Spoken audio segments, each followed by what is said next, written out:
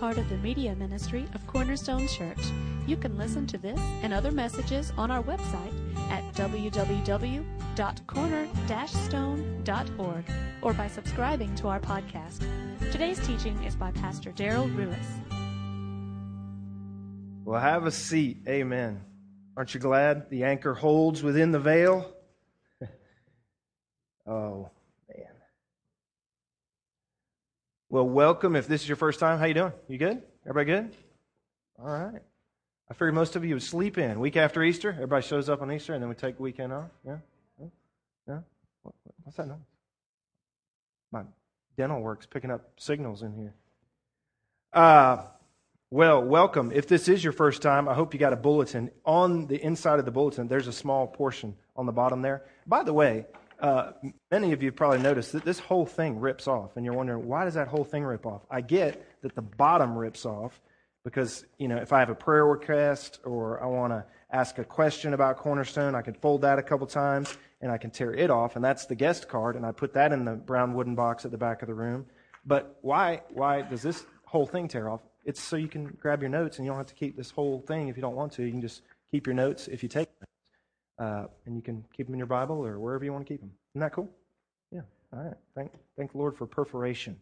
If you are visiting, that's all we ask of you this morning is that you would give us a record of your visit. We're glad you're here. We'd love to hear how you heard about us, how you found your way here. Here's what you do with this. You put it in the brown wooden box at the back of this room. That's where we give our tithes and offerings. You may have noticed that we didn't pass a plate or interrupt the moment of worship as you were here over the last few moments. We didn't want to do that by distracting you with an announcement about an offering and this or that. We give our offering as we come in, or during worship you could give your offering, or on the way out, or people give their tithes and offerings with joy there. Just make this your offering to us. If you just have questions about Cornerstone, maybe you've been here a few times, you want to come to the next newcomer's dessert, which the date is listed in your bulletin, or you've been to a newcomer's dessert and now you want to sign up for the foundations class, which is the next step, which is, by the way, all explained on the back of the bulletin, then you can mark that on here, put it in the box, and it'll get to me, and we'll make sure you get all the info about the newcomer's dessert, which is kind of a first step. You just get to come over and eat dessert at our house and ask whatever you want to ask, no holds barred. And then the foundations class is kind of the next step from there. So you can sign up for any of that using this. I hope you enjoyed last week. Did you enjoy last week? If you were here, Easter, Rabbi Derek Lehman took my seat here and led us.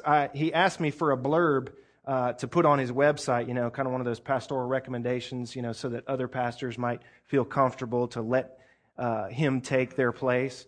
And so I sent him one serious one, and then I had to send him another one that said something to the effect of, all pastors know that the professional or the expert is the guy who comes from out of town, carries a briefcase, and wears a tie in, right?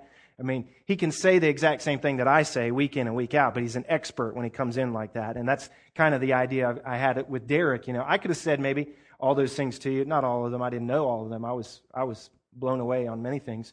But I could have said some of those things to you, but I didn't have the yarmulke, so you wouldn't have bought into it. I don't think he's going to put that recommendation on the website, but he can take it. I've known Derek a little while now, and he does a great job. We want to have him back. I know many of you would like to have him back. He does a Passover explanation. He'll set the table, and he'll go through all the elements of Passover and explain both their original and then the new covenant aspect of each one of those symbols. And so maybe we'll have him back in the future. Some of you, knowing that Derek was coming, and after Derek was here, I could sense that some of you, wow, is a rabbi coming to our Christian church, and there was a little bit of confusion. And so what does this mean? Does he believe Jesus or not believe Jesus? What is the whole deal there? And so I thought, well, wouldn't it be great if we had a message to follow up on that? I thought about maybe preaching a message about how this fits, how Christianity and Judaism fits, or does it even fit? I mean, I'm sure that for some of us, that's still kind of a question mark. It was a little bit of an odd thing to have a Jewish rabbi come and sit here and teach us, especially on Easter, right?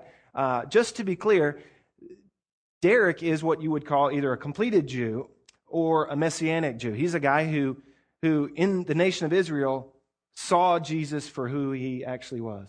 They were looking for a Messiah, and they said, this is him. He's here. And so Derek buys in to what some Jews, and that's a whole other sermon for another day, darkened in their understanding, missed in Jesus. They're still waiting on a Messiah. And to no avail, because he's come and he is Jesus. And so that's Derek's story in a nutshell.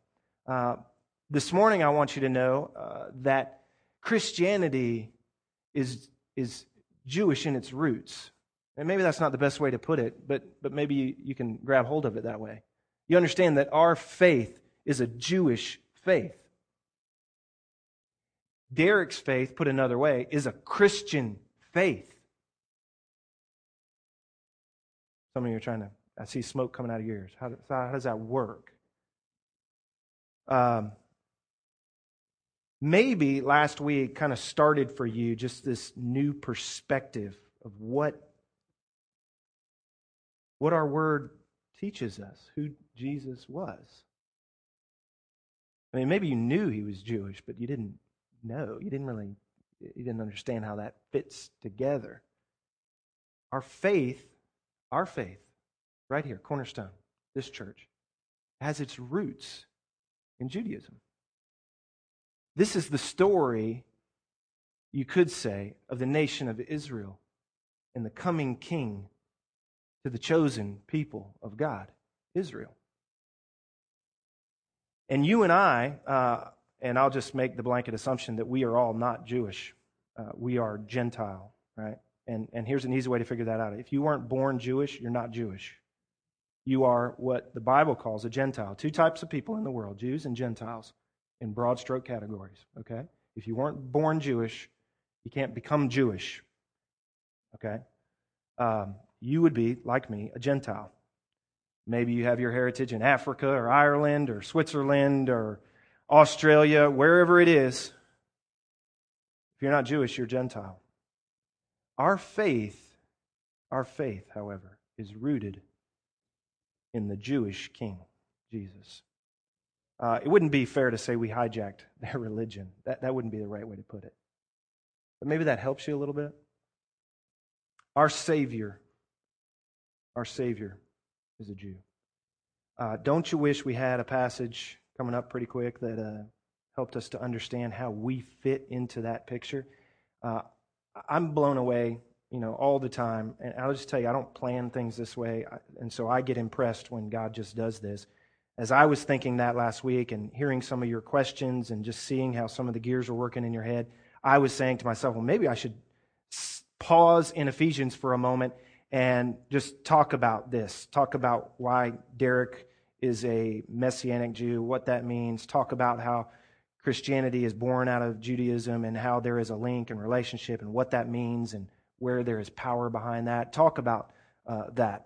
Maybe I should pause from Ephesians where we've been tracking through. And then I remembered, I think that is Ephesians. And it just so happens that we are in a passage that might do well to help your understanding of where we fit with the chosen nation of Israel. God's good. God's good. We're in chapter 2, the book of Ephesians. If you don't have a Bible, there's some around the chairs. Grab one of those. If you don't actually have a Bible of your own, you can keep that one. It's our gift to you. If not, and you just want to look on the screen, the passage will be up on the screen, but you can't take the screen home, so get a Bible, all right? Ephesians chapter 2, let me tell you what this is about. 1 through 10 is where we were last. In Ephesians 2, 1 through 10, we find that we have peace with God. Here's where God has brought us from, and here's how we have peace with Him. That's 1 through 10, summarily. 11 through 22, the rest of chapter 2, is how now we have peace with one another, also through Christ. Well, that's good. That's a nice little outline, isn't it? Remember what I said early on when we started in Ephesians. Ephesians 1, 2, or 3, essentially you get no commands. And so you're good to go once again today. Paul's not going to hit us with any major convictional commands that we got to walk out of here saying, man, I'm not doing that. It's all truth. Ephesians 1, 2, and 3, truth. Now, right living, chapters 3 and on, gets based on the truth that he establishes and lays in the foundations of 1, 2, and 3. So just sit, enjoy, absorb truth. And here's the hard part, though. You got to let the truth affect your life. It's got to change your heart, your mind, and your walk as you go out of here.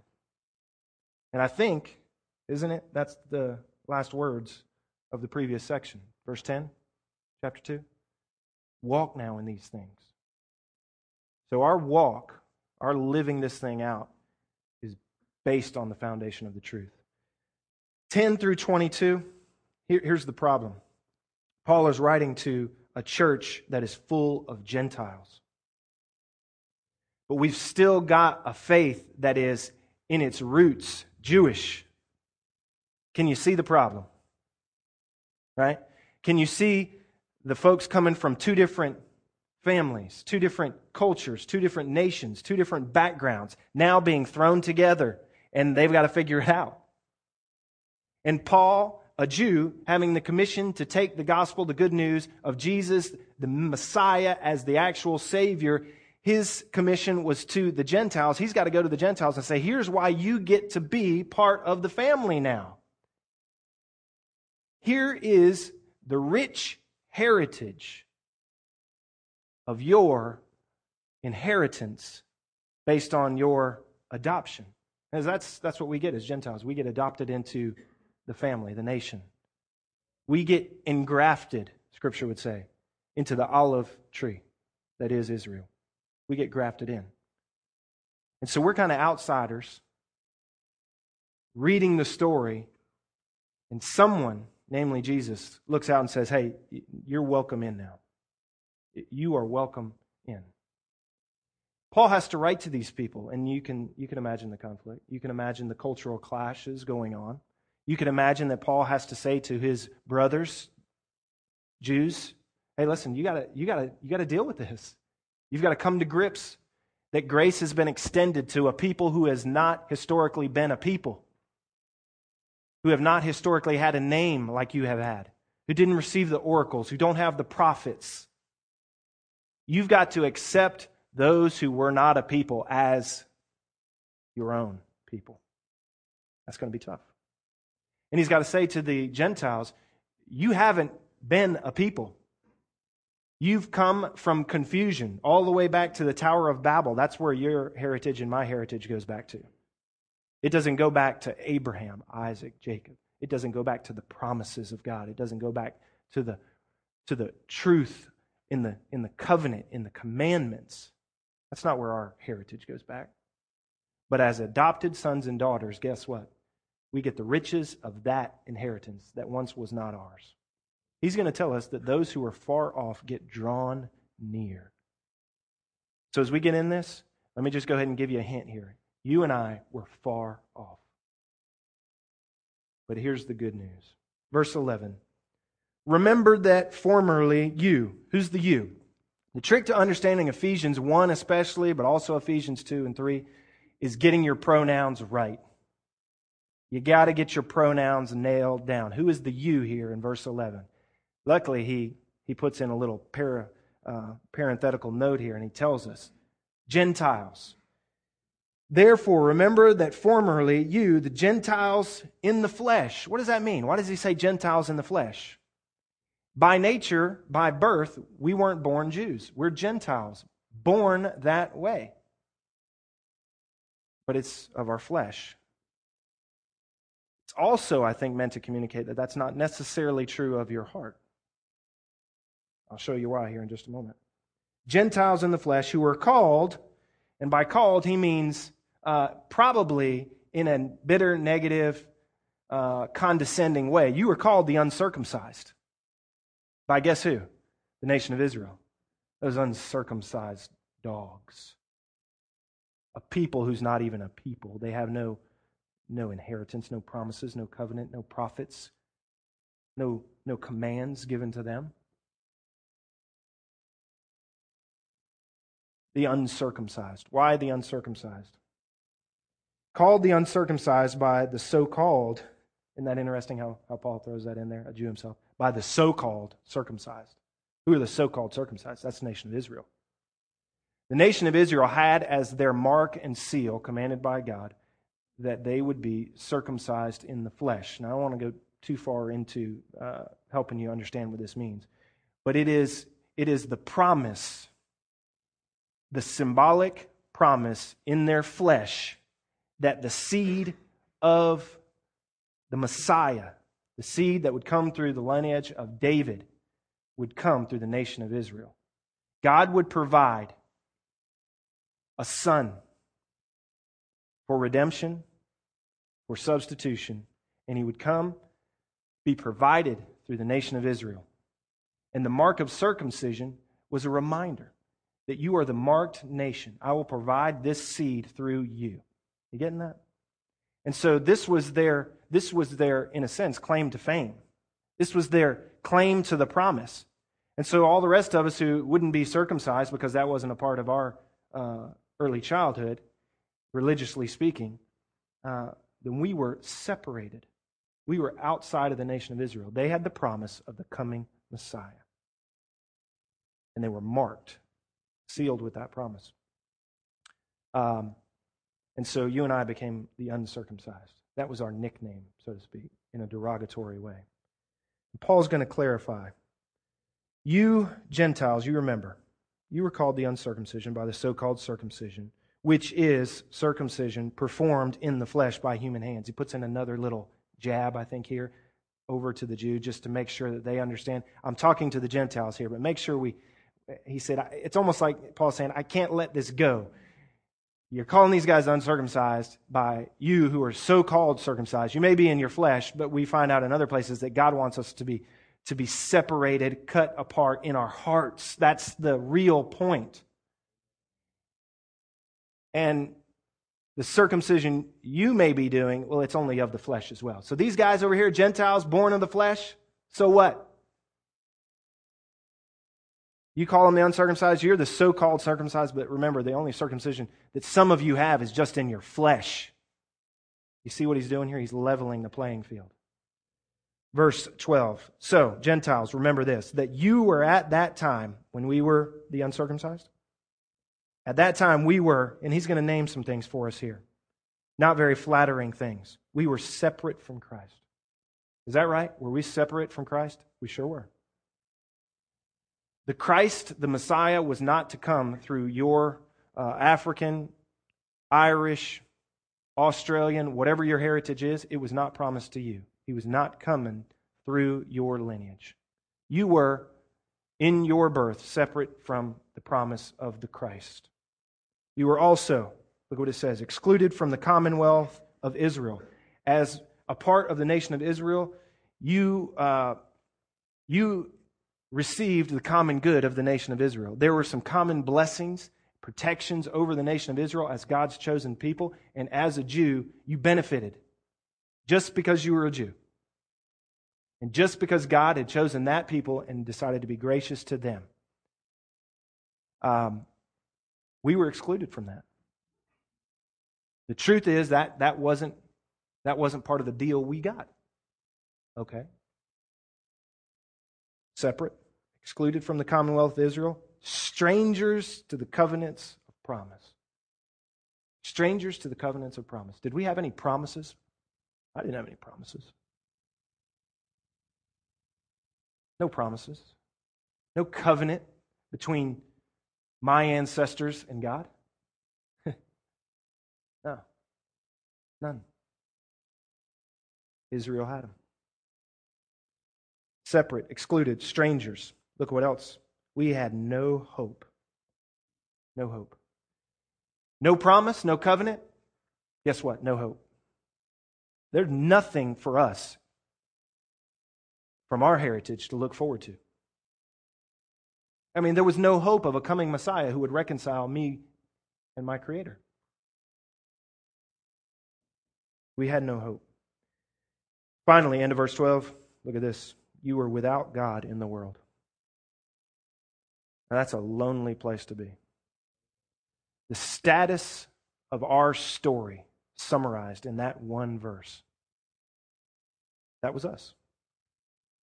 That's hard to swallow. But the truth can set us free even in the hard truths. So that's the hard truth, but hold on. Thank the Lord for verse 13.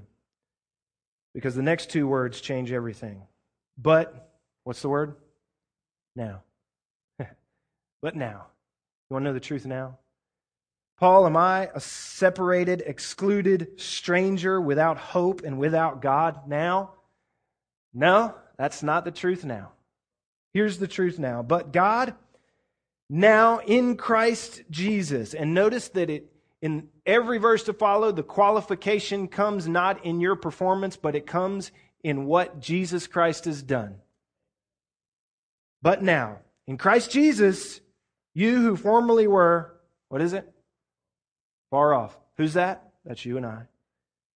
Formerly far off have been brought near. Passive tense. It's done for us.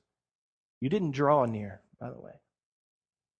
The grace of God brings us near through adoption. You are brought near.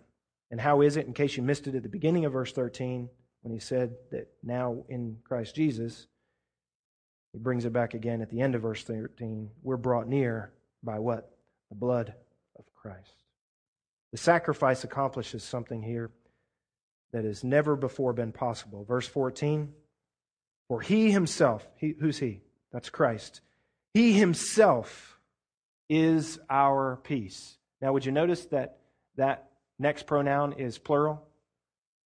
He's not your peace. Whose peace is he, Paul?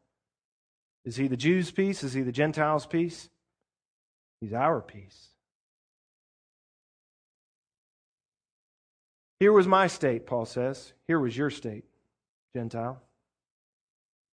But now, in Christ, through his blood, he himself being our peace, he made both groups into one and broke down the barrier and the dividing wall. You know, in the reconstructed, not Solomon's temple, but the temples that would be rebuilt later after being torn down, early on, those temples would have a dividing wall to keep any Gentiles from drawing near to the holy place, drawing near to any of the holy places. This may be part of what Paul is inferring right here by this barrier, this dividing wall. And what he says here is, listen, brother Jew, new brother Gentile, our peace together. We're not talking about peace between you and God. That's chapter 2, 1 through 10. Our peace, Jew and Gentile alike, all of us, is not in an edict alone. It's not in a commandment alone. It's not in duty. It's not out of responsibility alone. Would you notice where our peace is specifically? Our peace is in Christ himself. Peace gets found in a man crucified on the cross. And the barriers, the dividing walls, they get knocked down. 15, how did he do it? By abolishing his flesh, in his flesh, the enmity, which is the law of commandments contained in the ordinances, reflecting back onto all the rules and regulations that Israel was given by God and added to, so that in who? Himself, very specific here, he might make the two into one new man. And this is the only time that I know of that this phrase is used in Scripture. It's what the Greek grammatical guys call a hapax legonomai. It's a one-time deal. It's the only time Paul uses this language. We become not two, not separate, but by his flesh, he himself took the two and made one new man out of Jews and Gentiles alike. Thus, establishing, what's the word? Peace. This peace, well, that's done. We also get this peace right here. Do we need that peace? Do we need it? I mean, does our world want a peace somehow, some way on this level? Even if they don't know about any kind of peace on this level, does their heart yearn for a peace between humanity? I mean, think of the songs. I won't sing them for you. Think of the songs about world peace. Throughout the generations, each generation comes up with their song, right? My generation's song was the We Are the World song. Yeah. You got all the guys together, and it was beautiful for about 20 minutes. They all recorded the song, and then they were done. I heard a preacher say, preaching this passage, he said, the closest we've come to this was in the civil rights movement in America. When you had a guy, not a politician, you had a black Baptist preacher quoting Scripture, leading this thing, and he brought race reconciliation right to our hands. And what he said was interesting. He said he set it up on a tee for us, or he put the basketball right on the rim for us. And all the church had to do was slam dunk it by walking it out, by saying, this guy's right. What he's saying is right. He's basing it on gospel truth, and that's right. And where should it be true? It should be true in the church, if anywhere. And the guy said, we missed it. We muffed the kick. We choked. Had the church come after that and been a reflection of one new man, imagine what that could have done. And then he said this, and he said, since we didn't take the opportunity, we lost our moral voice. If you look back, right about that time in America, we the church, Christians specifically, lost our moral voice. And he said, you know who picked it up? Hollywood. And they took it and they ran with it. And they're our new moral voice. Interesting. Verse 16. Christ has established peace and now might reconcile them both in one body to God through, how did he do it? The cross. Notice that our efforts aren't what's highlighted here. It keeps going back to Christ. What he did on the cross, by it, put the dividing wall, the enmity, to death once again. 17, he quotes Isaiah 57. You'll probably notice in your Bible that it's in all caps. That means that it's a quote somewhere from the Old Testament. You usually want to look those up and see what the context was of that quote.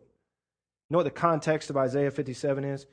The nation of Israel had been, they had a hard time. And the nation had been splintered and separated, and tribes were here and tribes were there. And some of them were beginning to come back. Let me oversimplify what was going on in Isaiah 57. Some of them were beginning to come back. And Isaiah wrote to the nation, prophesied to the nation. And he had to preach to them, listen, you've got family who've been afar off because of persecution for years now. But they've got a chance to come back. They've got a chance to draw near once again, to come back home. And imagine what happened. They come home and they threw a big reunion and everybody was happy? No. There was conflict. You had nation of Israel Jews who didn't have to leave, and so now they're locals. And we got strangers, foreigners coming back in. Are they family? Yeah, well, they're family, but man, they've been living over in Syria. You know, they're one step away from Gentiles. You see the conflict? That's Isaiah 57. That's where this verse comes from. And Paul takes it, and he doesn't pull it out of context, but he just twists it just enough so that we can grab the perspective of Jew and Gentile now. Here's what it says. And he came and preached peace to you who were far away. Who's that? That's us. And peace to those who were near. That's the Jew. For through him, verse 18, we both have our, plural noun again, access. Is there a wall in the way? No wall. Free access. How do we get access? Through the one Spirit to the Father. So then, verse 19. Summarize your truth here, Paul. You, who's you? It's you and I now. Listen up, because this is truth for you. You're no longer a stranger. You're no longer an alien.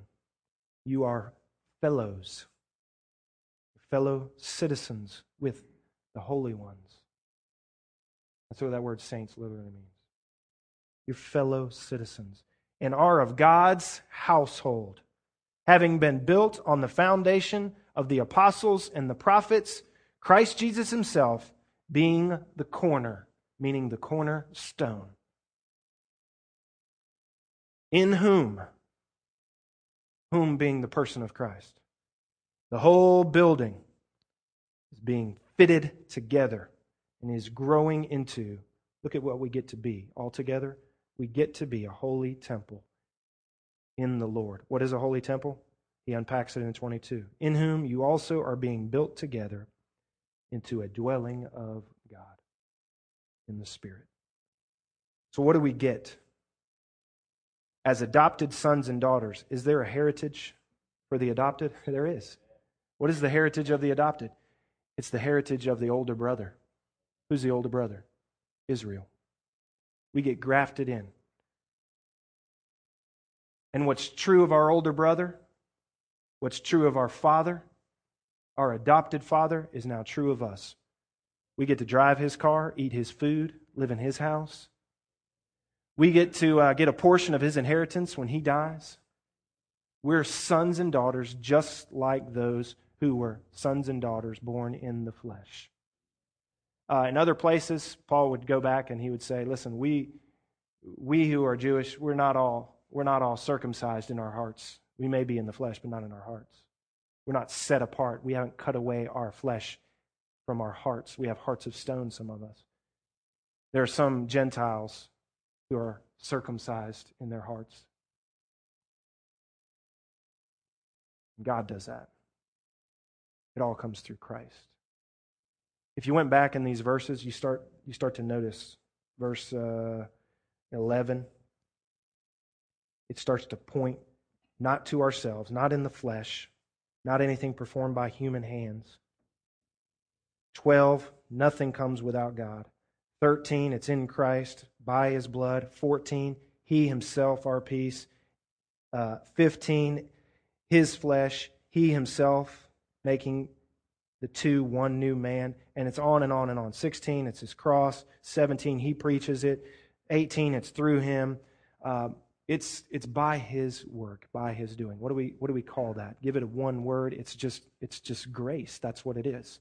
It's grace to the Jew. It's grace to the Gentile. You, chosen nation of Israel, it's still by grace. You, Gentile, it's definitely by grace. What is that supposed to do? It puts us all on the grace field, and we all just say, man, I love you, and I can love you, and I can love you. And this becomes the divine mystery unfolded and the miracle of the one new man by the blood of the cross. It's the church. We are the miracle. That Jew and Gentile, black, white, young, old, no matter what our heritage gets its roots from, we have new roots. It all goes now. It all goes back to Christ. The foretold Messiah, coming King. That gets to be true about us. It gets to be true about you. I grew up in a little town, North Florida, St. Augustine. Some of you may have heard of it. Pretty historical town. It's the kind of town where they sort of like a Savannah or a Charleston. A lot of sightseeing to do, a lot of historical stuff. Oldest continuous settlement in our country. It's where Ponce de Leon landed. Fountain of Youth, all that stuff. Outback Crab Shack. They take these travel trains around town. If you go and you pay like $800 a person or something silly, you could take a travel train and some guy on the front, he'll tell you about every building and he'll show you the oldest jail in our country, he'll show you the oldest schoolhouse in our country, the oldest house, the oldest this, the oldest that. He'll take you to the Fountain of Youth and you drink the sulfur water and nothing happens. And they drive you by all the cannons and you see the pirates walking down the street and you see the pirate ship and you can do all that stuff and you can eat all the good food. But if you take that travel train, towards the end, right before they're about to drop you off, they go by this just house. I don't even know whose house it is. It's just somebody's house. And they always make this stop, and it's in the strangest place, but they stop in front of this house and they point out to the very famous St. Augustine palm oak tree. Have you ever heard of a palm oak tree? No? Palm oak tree don't exist, technically speaking. But they stop because there's this tree, there's this oak tree, and about 15 feet up where the tree splits, somehow, some way, a palm tree rooted itself right there. And there's this full-grown palm now out 15 feet up in this oak tree growing out. And it's become a landmark. The owner can't cut that tree down if he wants to, because the travel train guy has got to be able to stop there and talk about the palm oak. And it's a sight to see. And everyone's amazed, you know. Forget Ponce de Leon. Forget the Spaniards. I want to see the palm oak. And they stop every time. And every time Kimberly gets annoyed, and, you know, I got somebody new and I'm driving through town, I stop and I show them the palm oak. We drive by. Here, they say that trick. It's very world famous. It's silly, but it's become a sight to see. That's my point. Where am I going with this? Here's where I'm going. The church is designed to be a sight to see. Might I even say that the church is intended by God to be some strange thing that the world looks at like this. What's going on over there? What's going on over there that guy and that guy can sit next to each other, laugh, smile, hug? That young black man is going to stop and change that old white woman's tire. I mean, when you see things like that, what do you think? There's something special, oddly, strangely special going on in those situations. Does our world hunger for that, desire that? Are they, even in their darkness, do they instinctively know there's something right about that? They do. They do. True story. World War II.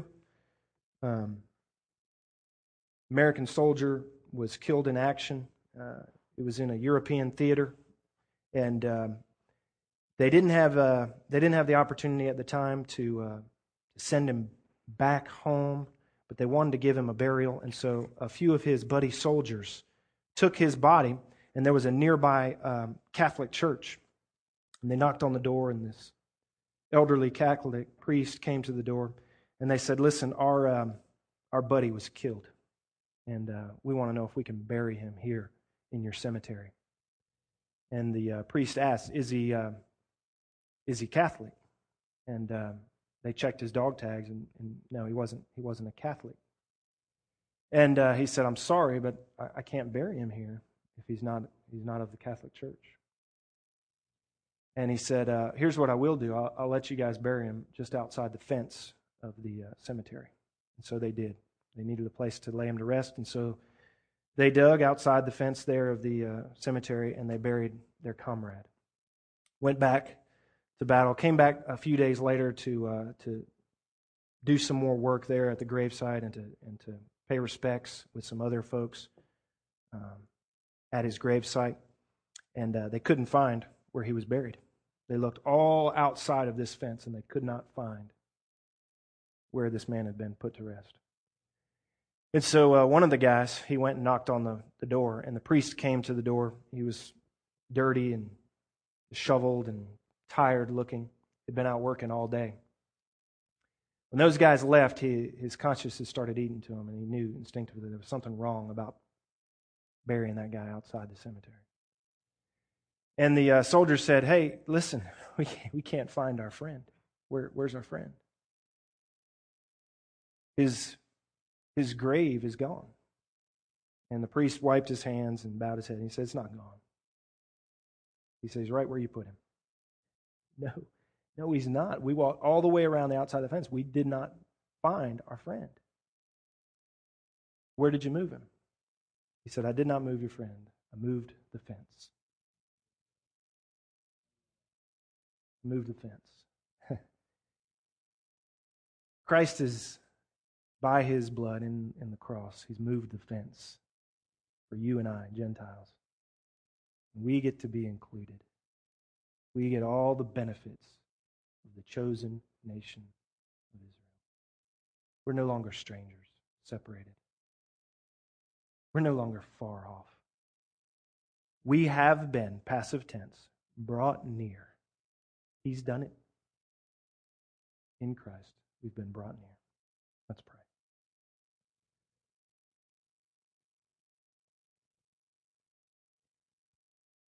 Lord, I'll give just a moment for you to maybe challenge each of us here to our own prayer. In our prayers, we very often ask you to do things for us, or we often ask you to do things in us. So let me give just a moment for these who are here, based on the truth in your word this morning. Let me give them just a moment to, in silence, ask you what their prayer ought to be as they leave this place. You want to lead us, Lord, I'm sure. And maybe you want to lead each of us in a slightly different way. But we're going to be silent for just a moment as we listen to you. We want you to give us the prayer that should be the prayer of our heart. This closing prayer. It should be a prayer you give us. So, church, take a moment and just ask the Holy Spirit to give you the prayer based on these truths that should be true of you. And I'll close us in prayer in just a moment.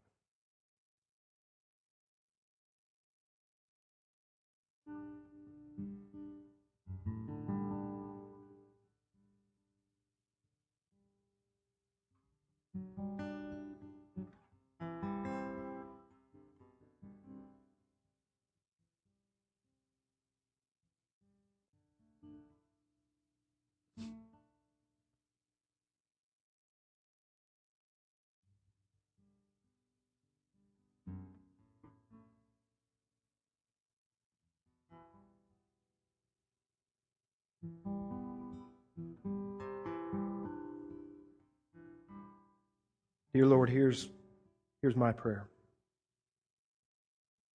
Move our fences. Fences we have to brothers and sisters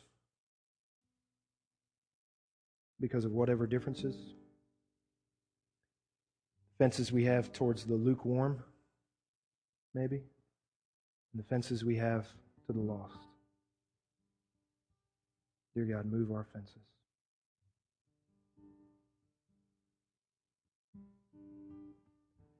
And in these final moments, Lord, would you point our fences out to us?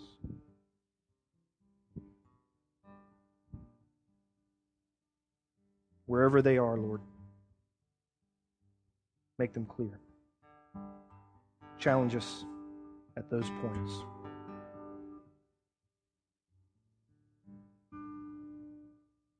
In Jesus' name, amen. Why don't you stand? We're going to do one more song here before we're dismissed. And you got just a couple more minutes before you can escape. And by escape, I mean that time for the next just few moments where you can't get busy enough to quench the Spirit as He whispers to you. So let Him whisper. Let Him whisper. Wherever he challenges you, wherever He encourages you, just let Him speak. All right? If you want to sing, you can sing. If you want to pray, just pray. Take these last moments to listen to the Lord.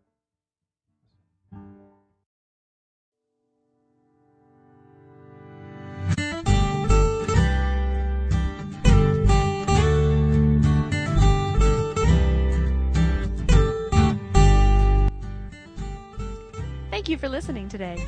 We hope this message was a blessing to you. To learn more about our church or our media ministry, you can visit us online at www.corner-stone.org or find us on Facebook.